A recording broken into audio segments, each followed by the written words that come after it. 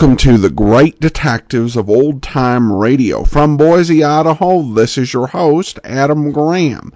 If you have a comment, email it to me, box13@greatdetectives.net. Follow us on Twitter at Radio Detectives and become one of our friends on Facebook. Facebook.com/Radio Detectives. Today's program is brought to you in part by the financial support of our listeners. And I want to highlight something that our Patreon supporters have done that will change our video theater. Patreon supporters crossed the $800 threshold. As a result of that, we did an upgrade, have moved all of our video theater to an outside host. What that means is videos will not slow down your old-time radio listening enjoyment. And in addition to that, while we had been limiting the number of video theaters that we had available, thanks to our Patreon supporters, all past recordings that we did with the hosted videos are now up and will continue to be available. And you can follow the video podcast with public domain television programs and movies at videotheater.greatdetectives.net. And if you want to support the program, you can do so either on a one-time basis at support.greatdetectives.net or become one of our Patreon supporters, patreon.greatdetectives.net. Now it's time for today's episode of Nightbeat. I should mention that Nightbeat is entering kind of a dead zone where lost episodes really mean we don't have very many episodes from this era. Between the 50th and 92nd episodes of Nightbeat, we have a grand total of 4 episodes that are available, so more than 90% missing. This one aired only 5 weeks after the previous one. The original air date on it is August the 17th of 1951, and the title is They. NBC presents Frank Lovejoy in Night Beat.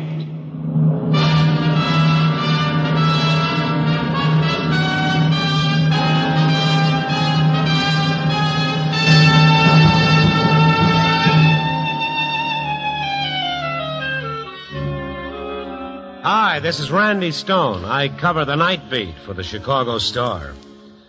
Only tonight it was too hot to cover anything, and I mean anything. It was too hot for wife killings, gangland murders, and such nonsense. Nobody had energy for much more than to wave a soggy newspaper back and forth in front of his face. And the standard reply to the standard question, what's cooking, was a dull me. Around 10 o'clock, with no story in sight, I checked in with the office, and the switchbird girl sounded like the last rose of last summer, but she managed to inform me that Mr. Baker, the night editor, wanted words with me. As she wearily connected me, I dug out my handkerchief and blotted the back of my neck. Stone? Yeah? Climb in your old jalopy and take a ride out to the insane asylum. Have they got air conditioning? No, I'm serious. There's a report that a half a dozen police cars are parked near the entrance. I called to check, but the switchboard doesn't answer. Beat it out there, Randy.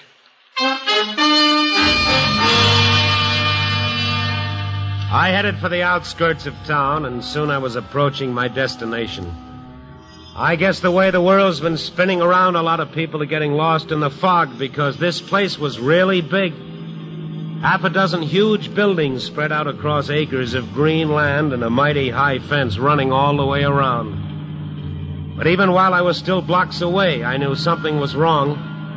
Because though it was only around 10 o'clock, in all those buildings there wasn't one light burning. I drove up to the gate, and yep, there were police cars, and the police sergeant with a red flashlight signaled me to a stop. What's your business, cousin? I'm a newspaper man, Randy Stone of the Star. They're not buying any newspapers tonight. Got all the newspapers they need. Oh, fine. Now you and your flashlight step aside, and I'll go on in. No one goes in, no one goes out. Orders, cousin. Now you get on that gate phone, cousin, and tell the superintendent the press is pounding at the walls, and if I don't get in, I'm going back to town and invent a story. When I start inventing, sometimes I just never stop. Well, I Go don't ahead, cousin. When the Sarge hung up the phone, he swung open the gates and waved me in with his pretty red flashlight, saying that I was to go right on to the administration building. As I drove up the curved roadway, I saw little shafts of light moving through the darkness all over the place, but still no lights anyplace else. I parked in front of the administration building and was met by a man also carrying a flashlight. McManus is my name, the public relations officer. Oh, what's going on here? It's rather embarrassing, you know. I'm quite sure they'll find him any minute now. Find who? The superintendent thinks it would be best if you talk to Fogarty. Oh. This way, please. Right in here. The first aid room. Hey, easy, Doc. Easy with the head. This chap, having his head bandaged. Fogarty, this is Mr. Stone, a newspaper reporter. But I thought... Well, the superintendent feels it's pointless to try and hide the facts any longer. Oh. They caught Captain Bob yet? They expect to any moment. I take it one of the inmates has escaped. Oh, no, not really. He's still on the grounds. That's what we don't want. No alarming story about an escaped maniac. Maniac, yeah. Hey, Doc, easy with a bandage. Hard to work with just a flashlight. Captain Bob, that kills me, absolutely kills me. He's the unofficial mayor of this place, a real veteran. Once he even applied for hash marks at service stores. And then to blow his top like this. Hey, easy, Doc, will you? Almost finished. A huge man with the mind of a child. A gentle giant, you might say. Gentle. What caused the blow-up? What caused it? Yeah. That's a reasonable question. We took away his brown sugar. His which? He kept it in his footlocker for his oatmeal. Well, they were afraid of roaches, you know, so they kept asking him to turn it in. And today they got tired of him ignoring them. So they sent me around for it.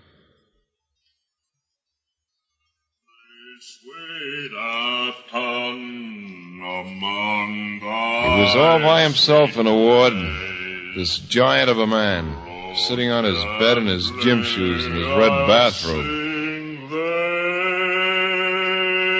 Captain Bob. Captain Bob.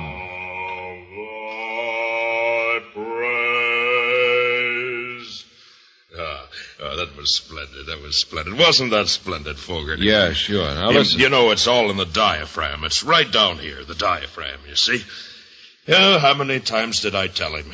Enrico, if you only breathed properly and forgot the chicken... Open your footlocker, Captain. And why? The brown sugar. It's got to go. Slow, gentle, Okay. Sweet. Okay, I'll open it myself. Hold it. Yeah, down goes the lid. Now, goodbye, Mr. Fogarty. Look, I got my orders. Stop that racket, will you? They gave me orders to take that sugar. Repeat that slowly, Mr. Fogarty. I said they gave me orders. They gave you orders. They again. They know that brown sugar's the very essence of my power, so they must take it away from me. Now, come on, Captain Bob. How long ago was it that they decided I could no longer have my fine gold leaf tobacco plug? And wasn't it only last year that they made me shave my beard? Walt used to say to me, Walt Whitman, that is, sure, mine's a decent sort of beard, but yours, Captain Bob, why, yours is pure silk. And they made me shave it. Cap, you're getting all excited. It's too hot to get excited. I've sat back. I've bided my time. I've waited, and now I wait no longer. Cap, Hands relax. off of me, Fogarty. Cap, sit down. No. Look, don't make me use the nightstick. I never used it yet. I never want to. Yeah, but I want to. Now, give it to me. Now, look out. Get away from me. The nightstick. No. You must. Their hour is struck. Their hour is struck.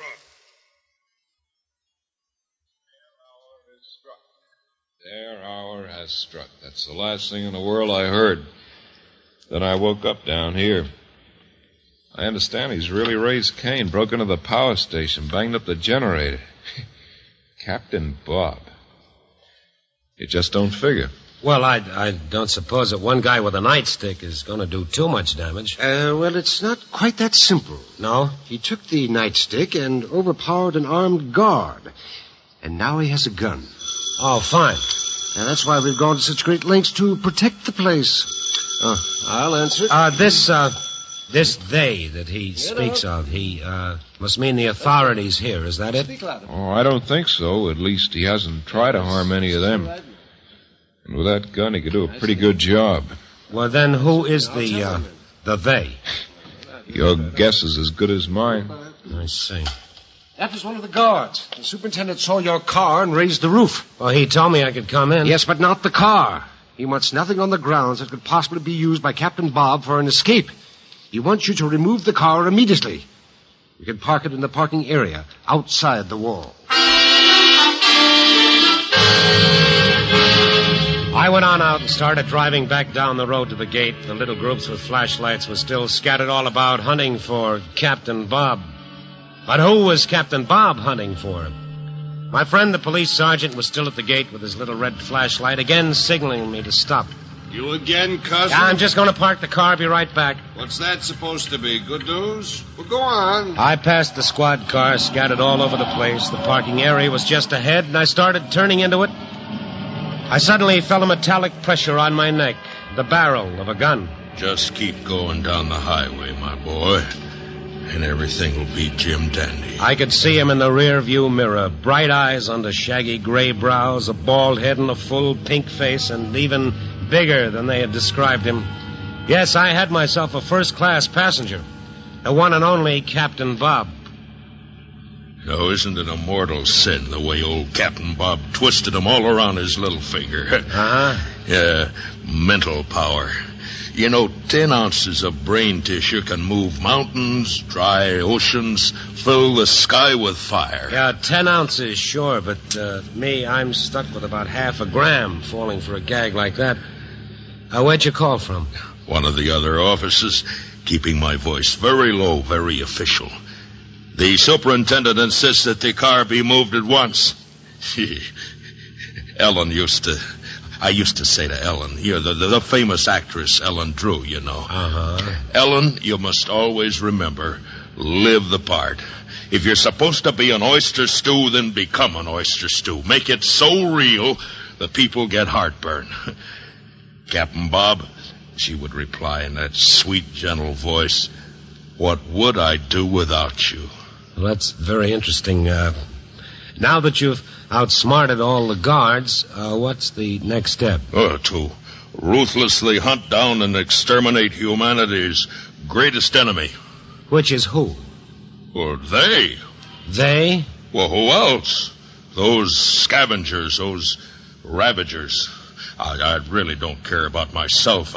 I've lived my years. I'm an old man. Heavy with honor and with time. Aristophanes. Uh-huh. Of course, you know, I'm quite insane. No. Oh, yes. So it doesn't matter about me. It's the others. Oh, what they have done to poor suffering humanity. I've heard the talk. Oh, yes, surely I have.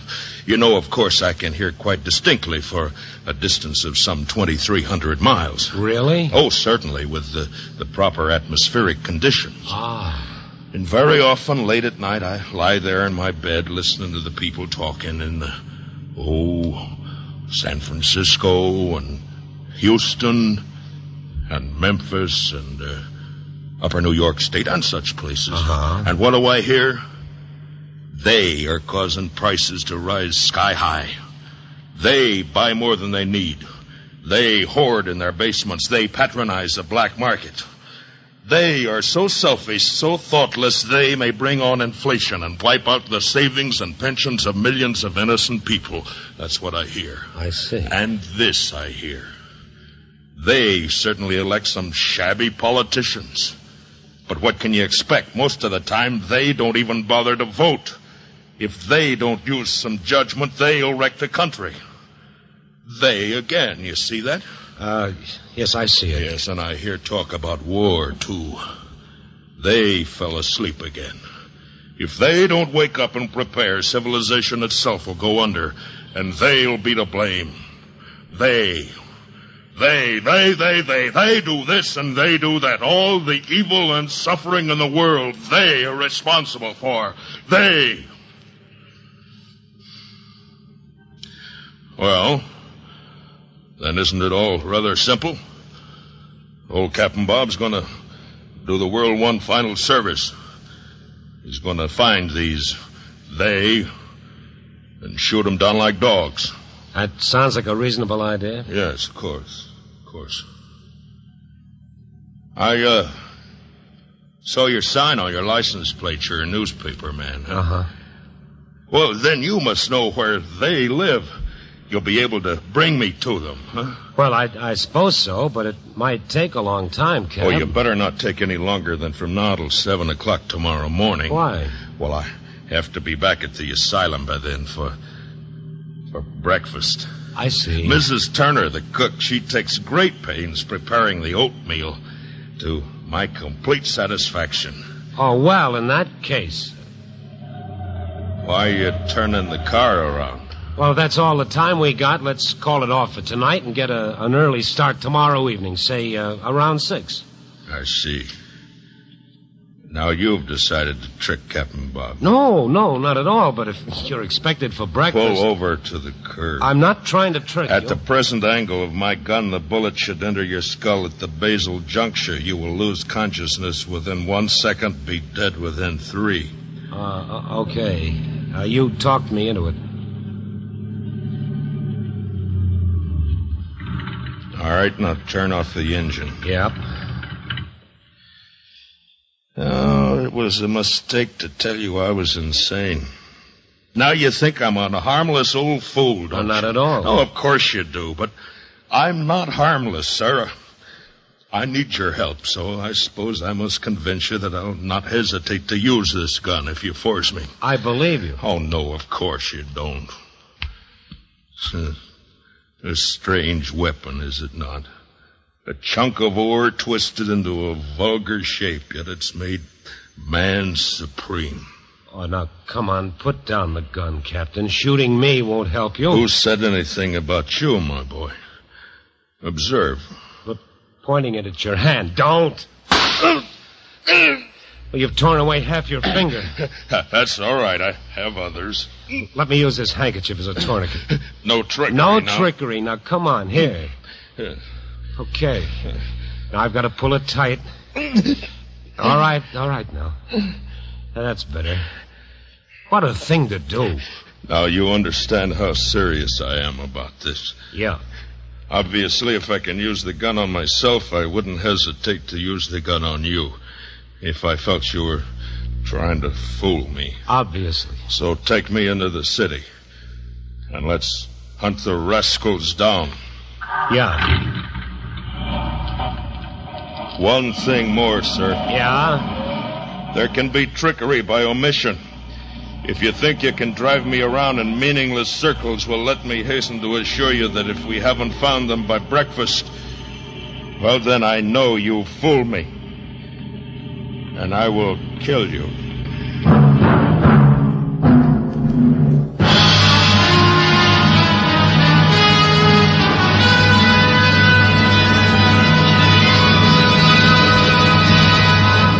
NBC is bringing you Night Beat, starring Frank Lovejoy as Randy Stone.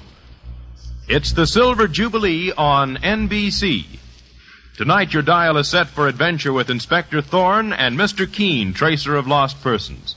This evening, actor Carl Weber comes to the NBC microphone as the fast-moving police investigator known as Inspector Thorne. Then later, Mr. Keene, tracer of lost persons, brings you the hard-hitting story of the poisoned sandwich murder case. And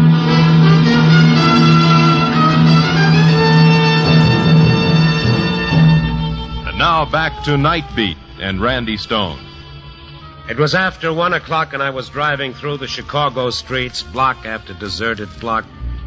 The neon that never went to sleep, still shouting its multicolored messages to empty sidewalks. And past long rows of warehouses, wearily leaning one against the other, and through narrow cobblestone streets. Driving purposefully like I had nothing but jumbo-sized plans, while actually I didn't even have a small pocket-sized idea. And Captain Bob in the back seat with his gun, growing more impatient all the time. And now it was almost 2 a.m. And in my mind's eye, I saw the good cook, what's-her-name, sleeping soundly and just a few hours away from starting the captain's oatmeal. And now we were getting close to the loop. I turned off Ashland Avenue to cross the bridge spanning the Chicago River, and at the other side of the bridge I saw a most wonderful sight. 2 police cars blocking the way, their red warning lights blinking angrily. Turn around quickly, my boy. And suddenly in the rear view mirror, I saw still another police car swing in behind us.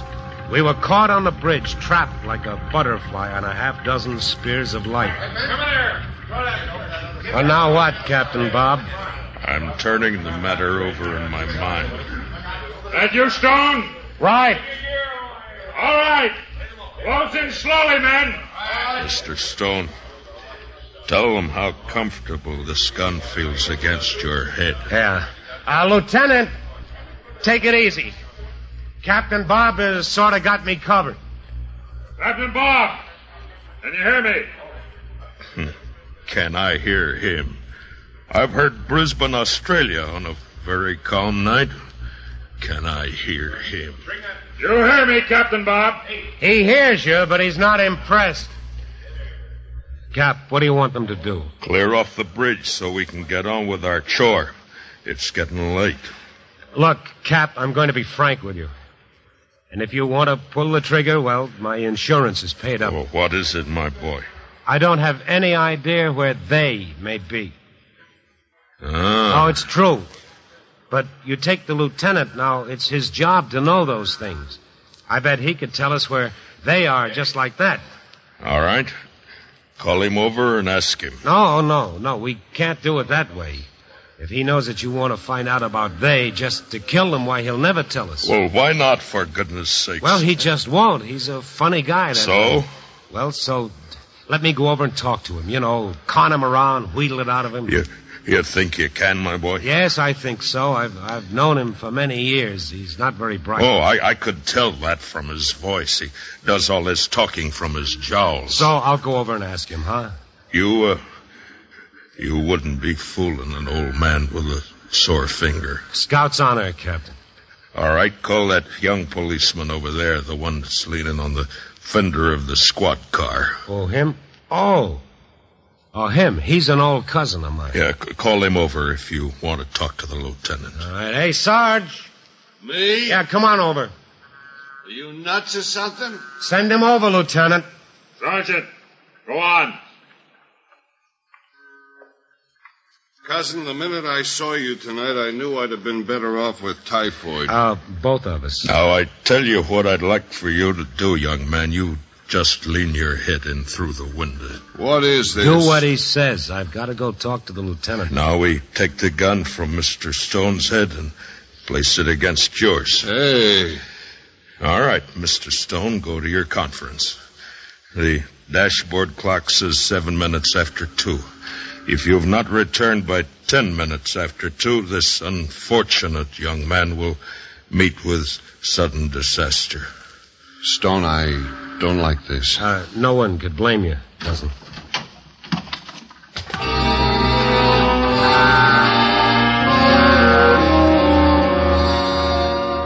I started walking across the bridge to the lieutenant's patrol car. A long string of coal barges were slithering slowly by on the greasy waters far below. Now, whatever unknown radar wakens people out of a sound sleep and sends them running to disaster was already at work.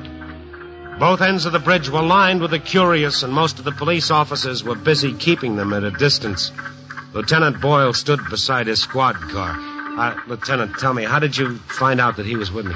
Sergeant, Oh? After you left to park your car and didn't come back, he started wondering. Checked and found it'd been a phony call. It added up. We've been trying to corner you all night. What are you going to do with that character? Well, we've got one problem, and it's how to make him use up those bullets in his gun. Yeah. But now, look, I got a crazy thought. It might work. If it doesn't, well, it's my funeral, and as the little joke goes, that's not a figure of speech. All right, what is it? You know where the Riverview is?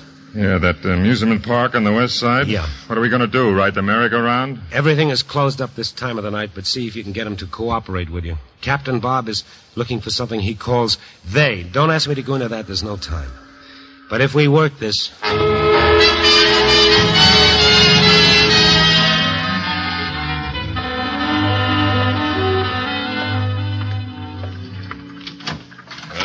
Welcome back, my boy. Yeah. I was telling this lad here that those barges reminded me of my river days on the Mississippi. He seemed distinctly uninterested. I can't imagine why. All right, now point the gun at him. Yeah, right in the old basal junction. That's it. Cousin, I was really sweating you out. Believe me, I was tempted to start walking. Yeah. Well, goodbye now. Did you get the information, my boy? Well, you know something? You ought to circle this date with a red pencil, Cap. What? This is your lucky night. Oh? They are all together under one roof. What? Having a meeting. Oh, doubtlessly plotting some new devilment. Sure, but I know exactly where they are. Oh, this is grand news. Well, the police are leaving. Well, sure. I told them you were going to go back to the institution like a good, solid citizen. And so I shall, when I'm finished. But now, to the task ahead. Yeah, to the task ahead.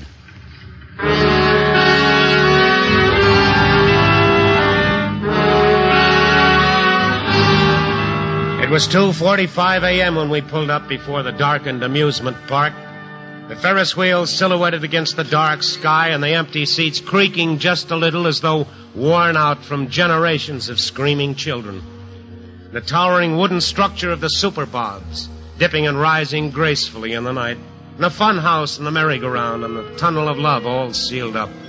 A wilderness of potential joy, but now very quiet and painfully lonely.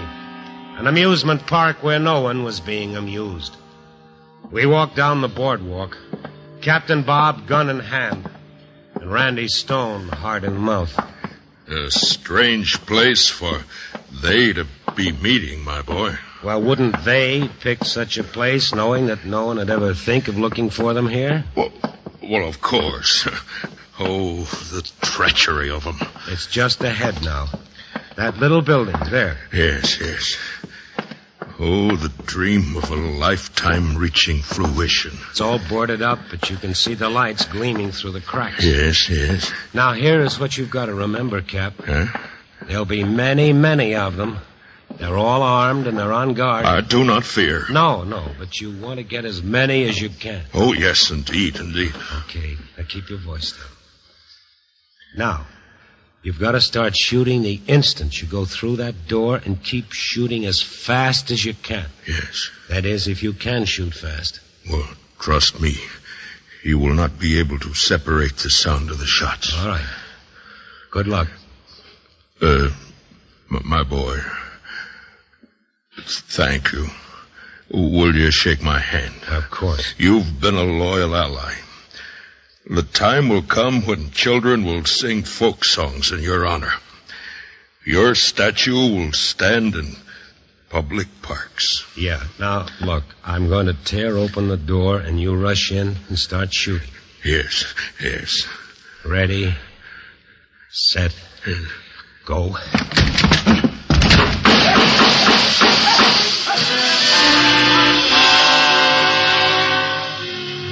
After that, things happened rapidly. The park, which had seemed so empty now, suddenly filled with police all running toward me. And behind them came the swarms of citizens again, coming in all directions, attracted by the shots. Good work, Stone. Get the door open, boys. Bring them out. Through the open door, I looked in on the House of Mirrors. Most of the mirrors were shattered now, just bits of glass hanging from the walls. And Captain Bob, the empty gun, hanging limply in his hand, still looking at the wreckage, dazedly realizing at last that he'd been shooting at his own reflections. Come on, old-timer, let's get going. Easy with him, boy. Yeah. That's it, easy. And now the entrance to the House of Mirrors was jammed with people craning their necks for a look. Step aside, give us room, come on. Move aside, folks, it's all over. Go on home. Come on now, one side. And while the police tried to clear a path through the crowd, for a moment or so, Captain Bob and I stood face to face. So you tricked me after all, my boy. It's a cruel blow. Captain Bob didn't expect that of you. Come on, all of you. Move when I tell you. One side. Come on. Okay, Cap. Let's go. You tricked me. You shouldn't have done that to me, my boy. You just don't understand. And then he was gone. He was back home in plenty of time for his oatmeal, without brown sugar.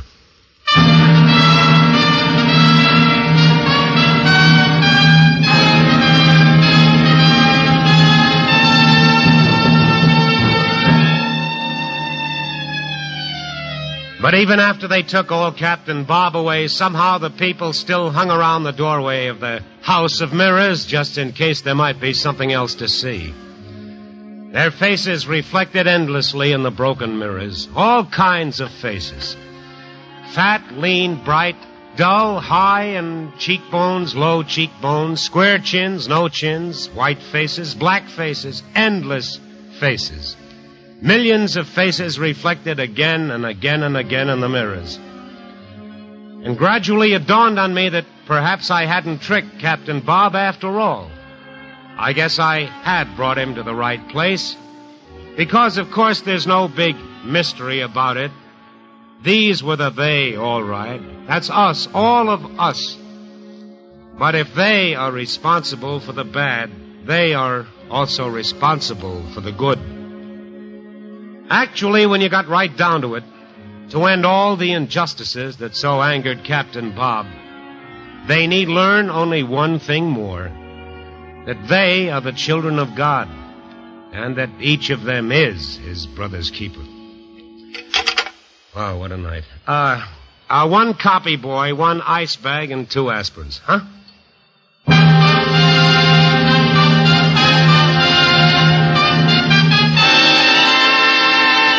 Night Beat, starring Frank Lovejoy, is produced and directed by Warren Lewis. Tonight's story was written by Larry Marcus with music by Robert Armbruster. The part of Cap was played by Bill Conrad. Others in tonight's cast were Paul Dubove, Howard McNear, Frank Gersel, and Jeff Corey. Frank Lovejoy can currently be seen starring in Warner Brothers' Force of Arms. Listen next week at this time and every week as Randy Stone searches through the city for the strange stories waiting for him in the darkness.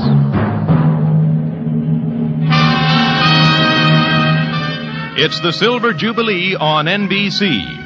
There's plenty of fun in store for you tomorrow night with Inside Bob and Ray. Bob Elliott and Ray Goulding, the newest comedy team in radio, bring you the light satire and nonsense sketches designed to display their many vocal impressions and impersonations.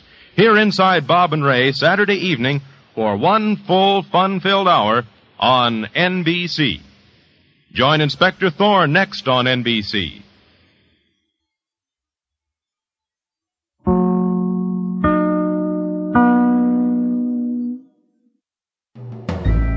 This is Andrea J. Graham, author of the Web Surfer series, and a Madam's Wife. You're listening to the Great Detectives of Old Time Radio.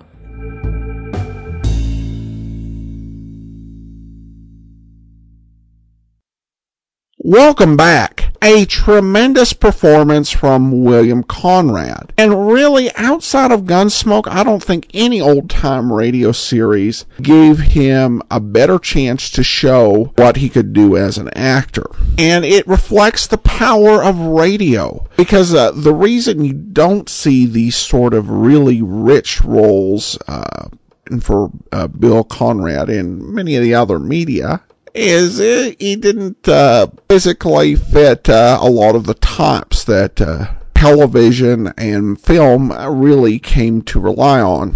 On radio, he could perform in any role that he could be convincing in. And we're seeing in Night Beat that there was such a great variety of roles. And I like how he's able to make so many of these characters very different. Now, there are some of the characters he played that are more the typical hoods and heavies that he played on other series. There are so many great, memorable roles that he portrayed. So many fantastic emotional moments, and this episode, I think, was just another example. Clearly different from the other characters he's played on the series, with a lot of thought into creating this character. And it says a lot about an actor's work ethic, as well as the strength of the script. That you come in, you're going to hear in a radio show for half an hour and a guest part, not going to be paid a ton of money. and probably the episode, as far as you know, is never going to be listened to again. And Conrad in Nightbeat just went out there time and time again and created these unforgettable characters. I also did like the closing line of this episode. I should say of Randy's column. The closing line of the episode was funny. The line of the column, it really could be Randy Stone's credo. It's the theme of his life and the series as a whole. So a very solid episode, and again, this makes me really wish we had more episodes from this period in the series. But we'll take what we have and look forward to next week and another episode of Nightbeat. Coming up tomorrow, though, Pursuit. In the meantime, do send your comments to box13 at greatdetectives.net. Follow us on Twitter, our Radio Detectives, and become one of our friends on Facebook, facebook.com/Radio Detectives. And check out our YouTube archive, youtube.greatdetectives.net. But from Boise, Idaho, this is your host, Adam Graham, signing off.